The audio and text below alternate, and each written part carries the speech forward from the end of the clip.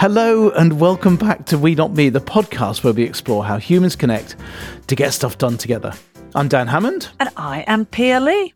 Dan Hammond, you're being rather professorial on Friday, I believe. I'm hoping they're not expecting that of me. No, but I am indeed going to our a local university, to Leeds University Business School, actually on Friday, and working with our guest today, who's kindly invited me to be one of their industry panel for actually the outcome of the sort of the course that we're going to be talking about today with Professor Tony Morgan, all about innovation. And honestly, Peter, I went there, had the chance to go there and visit the program as it was running, and it was just a total eye-opener to see how the teaching is done, to see he'll talk about this, but seeing these 10 teams working in the same room, learning how to work better as a team, to innovate, use design thinking, and all of these things. It was absolutely wonderful. So I can't wait to see the outcomes that they've arrived at.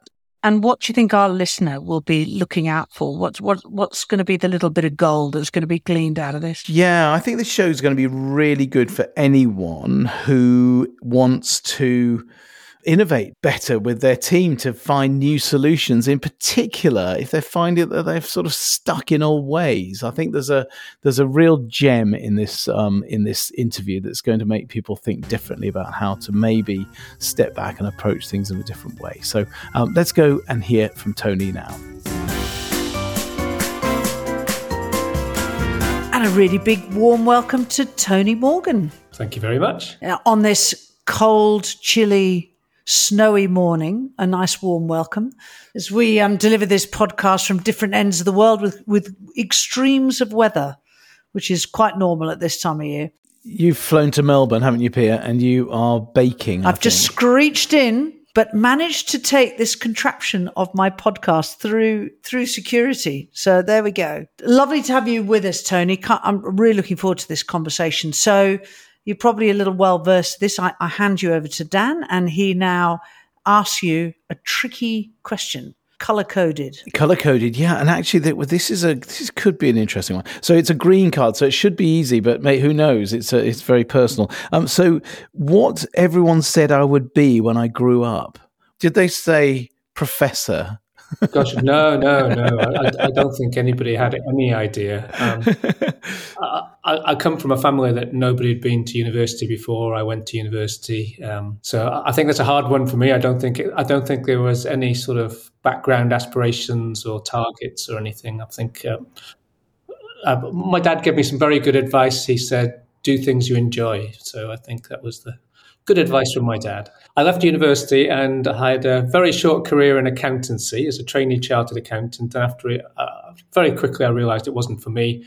Went into IT and then spent 30 years working in IT and technology. And then, despite the grey hair, which you can't see on the podcast, I made a late career change into academia about 4 or 5 years ago. But I was very lucky because I did a couple of visits to universities, and one of my former colleagues said, if you're really into this university stuff, you should consider maybe doing a visiting professorship, and the Royal Academy of Engineering support them.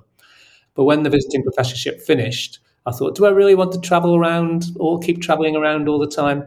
And the university were quite keen as well. So I sort of changed jobs quite late in life to have a sort of second or third career, which I think will become increasingly common in future, that people, move between industries, particularly as things like artificial intelligence and so on increasingly disrupt lots of industries. I'm sure lots of my students today will go through multiple career changes. I think I find that quite aspirational, actually, because I would love to. I think it would be my fourth career change. I would love to do something. I've always been involved in education. It would be really nice to sort of take that back into university. And I found one of the things in my sort of last number of years at IBM, I really enjoyed running. I've become one of the innovation leaders, and I really enjoyed running innovation projects where we brought early career professionals, so interns, people in placements, sometimes apprentices, sometimes new graduates. And we used what I think of as their unconstrained thinking, allied with experienced technology people from IBM and knowledgeable business people from our customers. You put the three groups together and they could always create something much better than any of those one groups could create on their own. And that did inspire me. I loved working with those younger people, and I think that was one of the things that led me towards the sort of university area as well. So I've taken some of that thinking and learning into academia, if you like. So take us into that world, Tony. What do you get up to now? Bring us up to speed. Yeah, so it's I think it's quite interesting. I work primarily in the business school at Leeds University, so Leeds University Business School, but also in the engineering and physical sciences faculty. So I do a little bit there. My main role is I lead a growing cluster of innovation practice modules. So these are where we get teams of students from different areas across the university working on real-world innovation challenges, and the students go through a series of facilitated activities to develop their projects. It's partly about innovation, but I would say even more than that, it's about key employability and wider life skills. So working in a diverse team, which is obviously something you guys know a lot about, but also communication skills, commercial awareness, resilience. Dan, you did a visit to one of my modules, and that was great. You came in the classroom, but you'll have seen that one of the things we do halfway through the module is that we say to the students, you're doing really well, but actually I've got this strange email from all your sponsors last night says, please can you have a different idea and do something different? And it sort of goes down really not very well at first. So I get 70 students sitting in a classroom, folding their arms, staring at me. We had one person cry once. So what's wrong? Well, I loved our idea. I said, well, this is about innovation is iterative, but also the catchphrase of the module is fall in love with the problem, not the solution.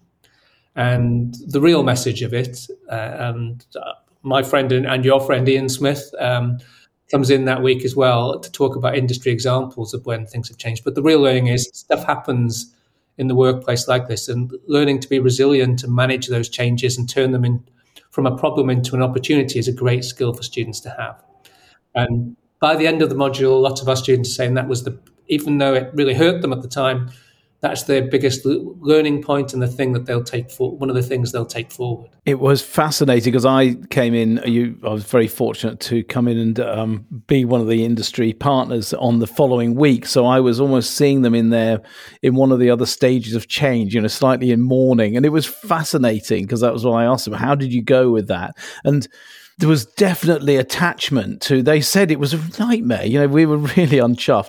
But I would say 8 out of 10, you've probably got the data on this, Tony, but 8 out of 10 of the teams said, we've actually got something better now. Our last idea, we sort of, maybe it wasn't that well formed. And so, fascinating insight into innovation, how they were all mostly happier with their solution now. And I think that the fact that it has impact on them, that they don't like it, that it feels bad, really deepens their learning because, they won't forget that experience. And we then do a lot about resilience and building back and helping them individually and as a team recover and use the power of the team. They're not starting from scratch. They know so much more about their challenges when they started. What was maybe not 100% about your previous solution, where maybe it didn't have a wow factor, did it not quite hit the mark? How can you come up with something that will really address some of the issues maybe you previously had, even if you lacked your previous idea? So all those things. But yeah, I think the fact that it hurts makes the learning deeper. And what do you notice? So how does the team respond? So, how do you actually tell them? Do you do it by text? It's like dumping a sort of girlfriend, boyfriend or something, but no, do you? Face to face. So we have the 10 teams of students, about 7 students in. We have a collaborative classroom, which is great. They've all got a table. They sit around each week. So at the beginning, same as every other week, sort of, this week's session is all about change and resilience. Then a little bit of preamble about innovation management being iterative and design thinking. We use a lot of design thinking techniques being a very iterative approach. We talk about the figure of 8 loop. It's not a straight line, we're going back and forth. And then I say this thing about, I had an email last night from all your project sponsors saying that they really like what you've done, but actually, please can you change your idea? And then I leave a bit of a space and a gap and the sort of... a sharp intake of air. And the quiet, the hush in the classroom. Again, that deepens the impact. And then we do a series of activities. So spend 5 minutes thinking about how you feel, then have a 10-minute discussion in your team. And this, I'll come back to diverge, converge, hopefully later on. But so they diverge their own thoughts, then they bring them together as a team. Then we do a little bit more about, well, actually now, there's a number of things you can do. You can try and fight this issue and try and change it, but that won't work because this is one of the design points of the module. You can think about, what do you know that you didn't know before? How can you turn this problem into an opportunity? And then we sort of give them some time to then start generating new ideas, but also reviewing all the work they've done to date, because that's so important. Everything they've learned is going to help them create a new idea. So we build that. And as Dan was saying, that the majority of teams within 2 weeks are on the line of, we've got a much better idea. We do get 1 or 2 teams that, still have some attachment to their old idea. We say one option you've got is to significantly change that idea, but you can't just say, I'm changing the font or I'm changing the color to red to blue or something. It has to be a significant change. But the majority of teams actually go for a totally different idea. And generally people are upset, as I've said, but I think it was last year we had one student that was just grinning, and I say, "Are you all right?" And he says, "Yeah, I love this. I love this." But I think that was an exception rather than the rule. So, Tony, we've done a very good job in the sort of storytelling here of starting at that sort of crucial moment in the middle of the story. Why don't we rewind, and could you tell us what is the learning process from start to finish to help these folks to get across this? So we have I'll sit down in the summer with somebody from industry.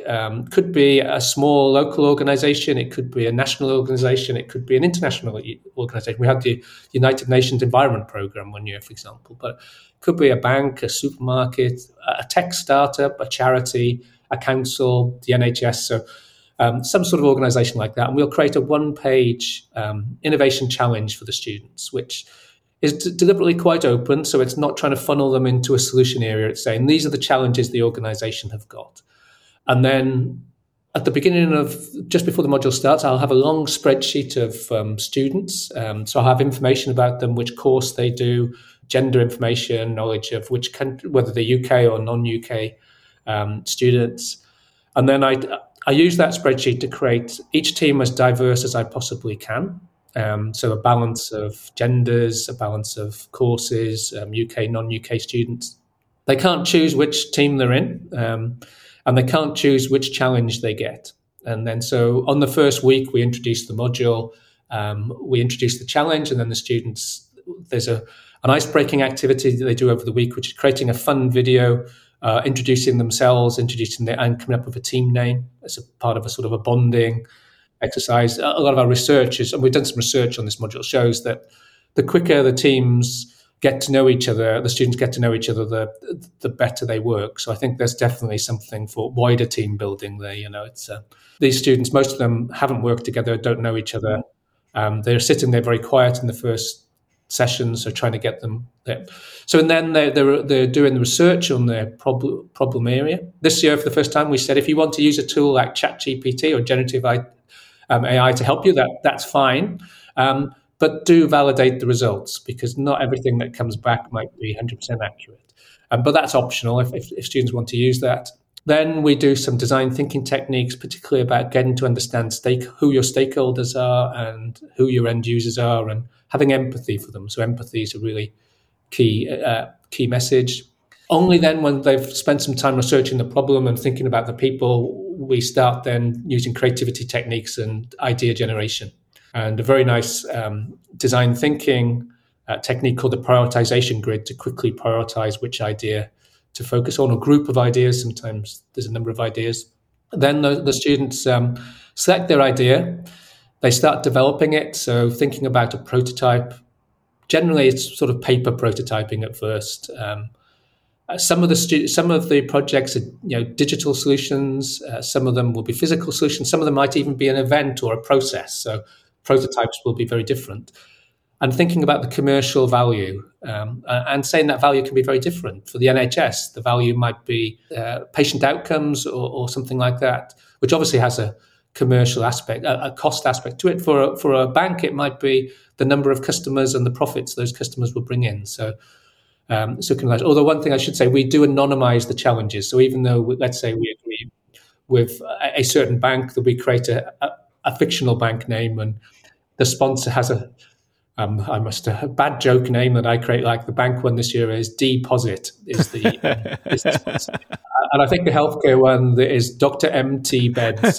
So, but yeah, so then they've got their idea. They've thought about how they're going to demonstrate with a prototype and the commercial value. Then they do a first quick pitch, and then they get the bad news of actually you need to change your idea now. And in the second half, there's a little repeat. So there's some second iteration for the second idea, although we do introduce some new techniques as well.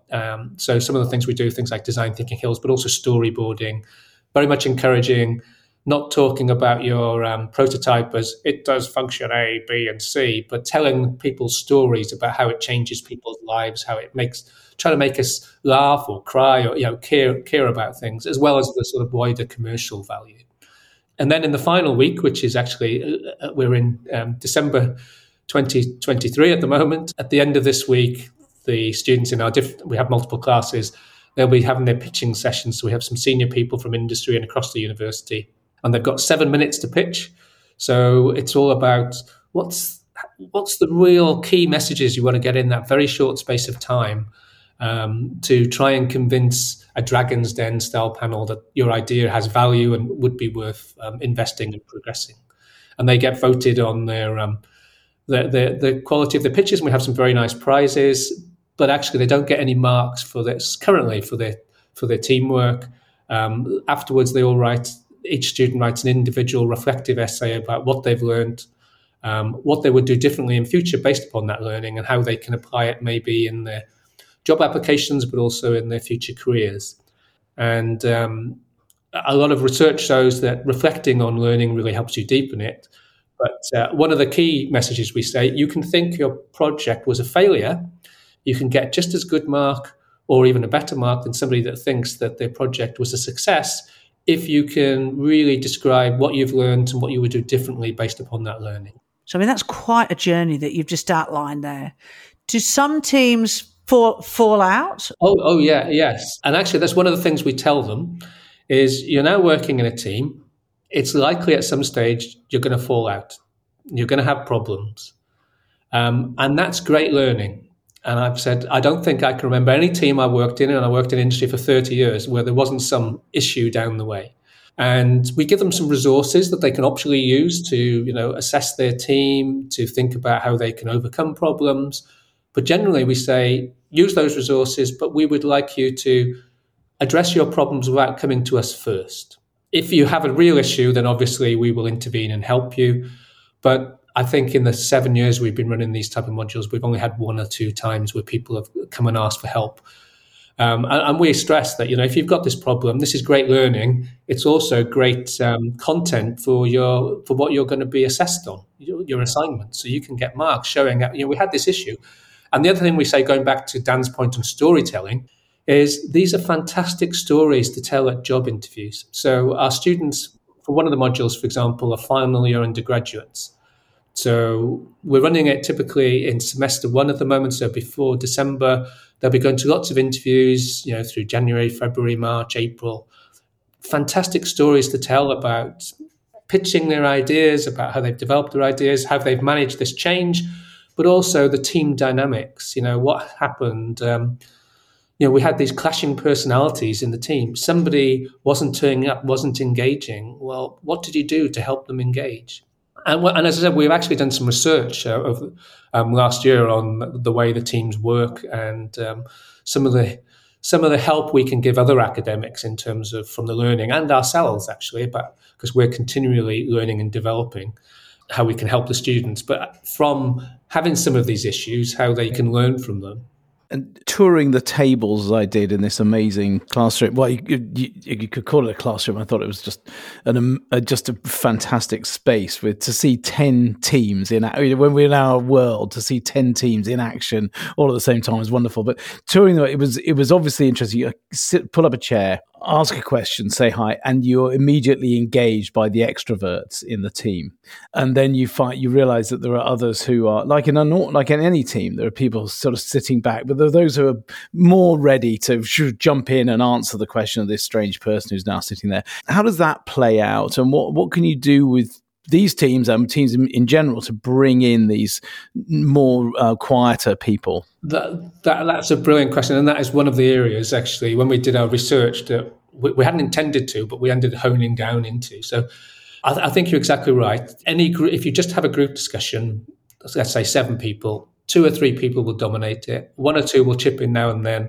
1, 2 or 3 will, depending on the team, will maybe be engaged but not participate. And one of the things it would be great to do, but practically, I think it would be a challenge. If I could understand the personality types beforehand of the students, then that would be part of the sort of allocation of the teams, but we don't have that information. So one of the things we specifically do to make sure everybody's voices are heard, we use a technique of diverging and converging in many of the activities. So we'll explain a technique, and then we'll say, we want you to diverge now. Everybody, you must do this in silence, and everybody must provide input. And we're using a digital collaboration tool called Mural, but equally it could be flip charts and post-it notes, which we used pre-COVID. But now we use it, even though we're back in the classroom, we're using this digital tool. And we stick privacy mode on so they can't see what anybody else is writing.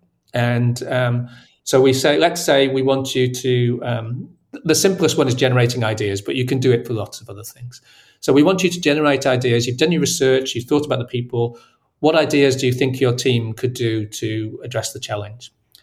And by diverging and making sure everybody is taking part, everybody's getting involved. And some of our research shows it's particularly useful for inclusion for people with different personality types. So as you said, Dan, the conversation you're going to have, the more extroverted, the more confident people maybe from certain backgrounds who are going to dominate the conversation. And another factor for us, students where English is not their first language, and maybe, they're okay in English, but they're not as confident as talking in a quick conversation which students have. So this diverge makes sure every student's input is captured. And then once we've had that, we have the converge step. So with the tool, we put the privacy mode off so everybody can see what everybody else has written. And we ask them to review their inputs as a team, review each input. And particularly, we ask for empathy and active listening. So get each person to describe their input and listen to what they're saying. Don't jump in. Help them, describe it. So that sort of active listening thing is really important. But have empathy. So if you've got quieter members of the team, how are you going to bring them into the conversation as well? And we found that has a much greater diversity of inputs by having this divergence, higher quality of outputs. And I think I've got a quote in front of me here that, it's beneficial to work in teams with different disciplines. I saw the benefit of being part of a diverse team, but we've got lots of quotes about this divergence and convergence as well.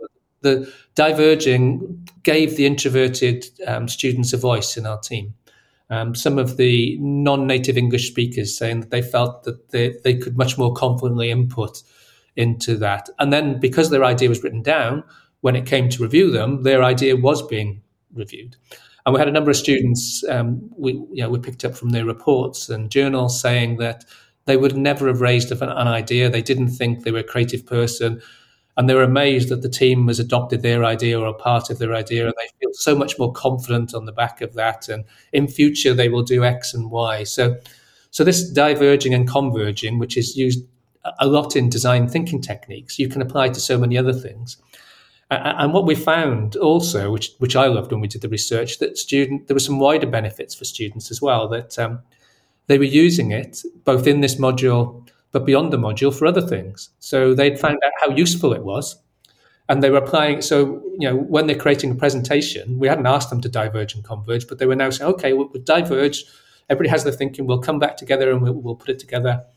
And a number of the students were saying in their reports that the experience of this, they really would like to take this into what they do in industry, because they can see how this has given everybody a voice. And if they were ever leading teams, they would be bringing this in because it would maximize both the team working, but also that quality of the outputs that they get out. And there was a lot of comments about they've got something from that session, much higher quality than they thought they would have got from having that discussion where maybe a couple of people dominated. And the other thing I think it does for our, taking away the sort of personality and the language things, for our brains, if you have a discussion, so you're discussing ideas and somebody, I've got this idea about, the best way to clean windows. Other people are not going to be thinking about different ways of cleaning windows. They're going to be thinking about what that person just said. So it's shutting down the wider inputs, the diversity of input. So everybody having a chance to think and put their input individually, you're going to get a much wider range of ideas. And as I think it was Edison said that, to have a great idea, have a lot of them. So, if you've got 5 ideas, you might have one good one. If you've got 25 ideas, maybe you'll have a great one and 3 or 4 good ones. So trying to get those diversity is really key. And the other thing I love that the students do is they've all come up with their individual ideas, and often it's a sort of hybrid idea that they progress. So it's taking parts of what multiple students have come up with, and then they mash these together to create something that's bigger than that's better than the parts, if you like. And that's something I think Dan and I see quite a bit, which is how to get that effect to that collective wisdom, and how does that create an outcome that is more than the sum of the parts. We work a lot with teams who are maybe less teams and are more groups of individuals. That act of teamwork is what you're talking about. Do you get students giving you insight to how they've applied this back in the real world? So are these skills transferable? Yeah, absolutely. So as I mentioned, one of the benefits, I think, is that students, I mentioned the example of creating a presentation, but students will tell us, oh yeah, for my other module where we're doing some team-based activity, we were really struggling, and I've introduced diverging and converging, and it's really helping us, or just saying that they want to apply it when they, in the job market. And for this, but also lots of other things, because we encourage that storytelling in interviews. We get a lot of feedback about how that they've introduced some of these techniques in their interviews and talked about how they've applied them, maybe in this context of diverge, converge, to overcome issues in the team, and how that's really impressed potential employers as well. So Tony, thank you. I mean, it's genuinely an inspiring story, and I have to say, after my own pitiful university experience in terms of learning and teaching and learning, but this is just so refreshing to hear. And having seen you and the students in action, I can just reassure all the listeners that what you're saying is genuine and really has a huge impact. So, of all this experience you've had, you lead all these teams, you see so many students. What problems what's a big problem that they sort of encounter along the way, and what solutions could you share with our listener that would be a really great thing they could take away? Yeah, one of the things I think that I'd like to discuss is something we've touched upon already. It's around team dynamics, that all the teams are different, and some of the teams will struggle. So we see some teams that it's just a joy. We hear them laughing a lot at the table. You can see they're all enjoying it. I love it when I hear laughter from the students. I actually tell them, "Don't worry, I'm fine." The best projects I ever worked on at IBM and elsewhere were the ones I really enjoyed and had a lot of fun. Equally, sometimes those projects had big issues at a certain stage, technical issues or something, and because we all had fun and we worked well together, it helped us solve them. But not all the teams naturally will work like that. Some of them will have challenges and difficulties. So one of the things that we do, we give some resources to the teams to some self-help tools and techniques. But I think the main challenge I give them is to make it up front, from the very beginning, you're working in a team, you're very likely to have problems. And so not set the expectation if they've got a problem, they're the only team that's ever had a problem and it's them. Team working isn't easy, it's difficult. When you have a problem, what we want you to do is have empathy for each other. So if somebody's not coming to the class for 2 weeks, for example, And our attendance rate is fantastic. So it's not a big problem for us. But if somebody's not coming, we want you to engage them, not by starting by telling them off, but asking, why aren't you here? Is there an issue? And we had a fantastic bit of feedback from students one year that one student wasn't coming for a couple of weeks. And they did this. They asked them with empathy, is everything okay? And it wasn't okay. There was a problem the student had with they lost a family member, and the team closed around that student and helped them and brought them back on board. And that, the student really did well from that, and the team did, and it really helped that student. And I love that empathy. So one thing is, encouraging the students, if you have got an issue, have empathy for each other. So why is this person acting the way they're doing it? And if you're having a bit of a falling out, can you take a step back and say, well, okay, let's discuss this. We're not working in an optimum way at the moment. How can we improve it? So trying to have empathy for each other, listen to each other, active listening I mentioned before, but encouraging active listening. So the students are talking to each other and they're listening to the answers rather than jumping in. And that was a great example. The story I've just told is a true story. It was a great example. We had a student this semester who had problems and couldn't leave their home country at the start of the module.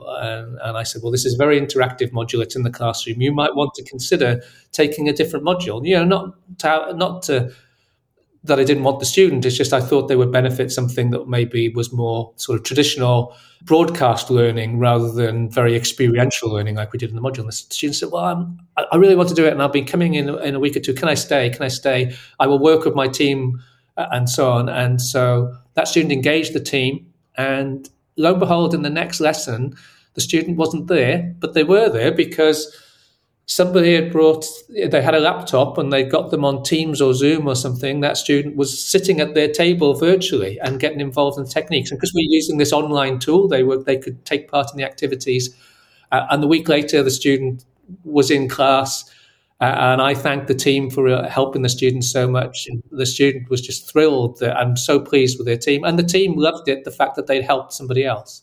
So there are these issues. It's about trying to encourage the team to help each other, I'd say, is the key thing that we do. But also recognize that team dynamics, you have issues. It's how you deal and what you learn from those issues that's most important. Yeah, huge, absolutely huge life skills. Yeah, massive. And boy, I think it takes people many decades to learn that if they do at all. But you said earlier, when you mentioned actually earlier, sort of if someone's not attending, you said then how can you help them to attend? And I think that just is a complete mind shift versus what we're used to, which is either get them to attend or just block them, forget about them and move forward or whatever. It's that empathy as a foundation for teamwork is wonderful. And one thing I should add, we will get the odd student inevitably who's not as engaged as other students, but by having the students asking them that way, why aren't you here? Are you okay? Then actually, even those sort of students suddenly are in the classroom because it's peer pressure on them. And so they're getting more engaged as well, even if they haven't had a problem and maybe they've just, not been as much engaged as they should have. And even they're knowing that the team would like them there, expects them there, or would like them. That's a big step, isn't it? Because it's very easy to think, it doesn't matter. And the team, and knowing that the team know that they're not engaging. Yeah, right, exactly. Wonderful. It's a fantastic place to end, Tony, and really just a practical thing that any team could take away. So thank you so much for being with us today. And I personally look forward to seeing you and the students on Friday for their readout. I'm very much looking forward to it, which is the very day on which this podcast will be released, which is perfect. Brilliant. That's great. So thank you so much, Dan and Pia. It's been a real pleasure. So thank you very much. We mentioned right at the start of the show that this was a conversation about innovation. And sometimes you get very attached to an idea and you hang on to it and grip it with all your might, even if it's not particularly working that great. And I think this is a really interesting one because they deliberately challenge the status quo. There's a degree of comfort within the team. They think they're getting a solution. The whole situation changes. Do we have that resilience, that flexibility, that adaptability to let it go, really, have a frozen moment, and then iterate our thinking and start again from the beginning? And I just think, I mean, I have that experience a lot. Very practically, I've been putting a lot of furniture together, and you get the instructions and you start out with this sort of great bold enthusiasm and optimism. And then by the end of it, I'm always thinking that they've sent us a wrong part rather than yes, it being I know. That's love it. Yeah. Always their fault. And you're at the point of actually sort of getting out, the claw hammer and smashing it to smithereens. But then actually you walk away, you put it down, or sometimes I've done this overnight and I've just gone, I just have to leave this. And I come back and within 10 minutes, I can see what I was clearly doing wrong. And I think there's a real lesson to be learned in that we get fixated. It's object fixation. We've seen that in a tragic circumstances in a hospital when somebody was in dire need of a different way of saving this life and it didn't happen. So this is what happens to us. We just keep going down the route that we've got. And I think this is a real lesson for us in innovation. Actually, let go, just take a deep breath and actually rethink it, because you might think about it completely different and a much better idea. That phrase, let go to get a better grip, it sort of sums it up, doesn't it? I think that, yeah, it's right. And great connection back to the Martin Bromley episode, if anyone wants to look at that, because in a team context, sometimes hearing those quieter voices on the periphery might really help. If you keep, and that actually happened in that case, in that awful tragedy, but listening to voices that might say, oh, maybe we should be doing this another way, instead of getting really fixated. And I think it's such a great one. I think anyone can do that. If you're really stuck on something, just force yourself to try something else, as he did. And it was fascinating to see these teams. As I said, they'd obviously gone through a bit of a grief curve about their old solution. And of course, biases come into this, confirmation bias. I believe, we're making progress here and therefore it's right. But also this sunk cost bias. We've been working on this for months, not in the case of flatback furniture, I hope, but, so we've got to keep going on it. And all of those things need to be broken at some point. I also really liked, this is great for any team, I think, and in our work as well, with the way he says to the team up front, you're going to have problems.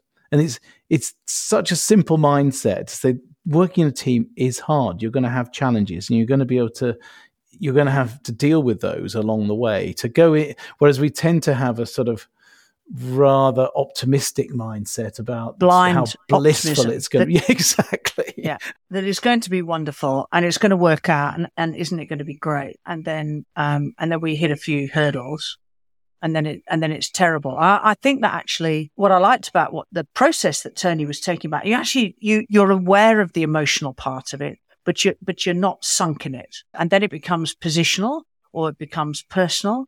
Whereas in actual fact, you're really trying to bring that collective intelligence together. So you really do just have to let go, take a break, come back. Wonderful, wonderful stuff. So I think that would be a great episode for anyone who's maybe stuck or they want to innovate, find a new way. I think there's some really practical tips in there.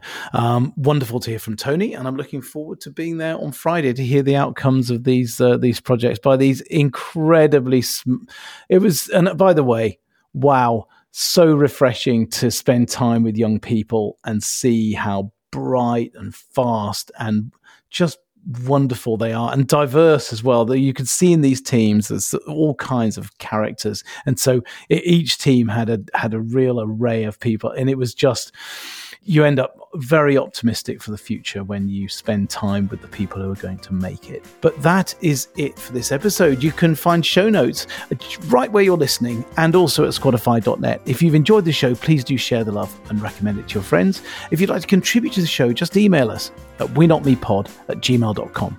We're Not Me is produced by Mark Stedman. Thank you so much for listening. It's goodbye from me. And it's goodbye from me.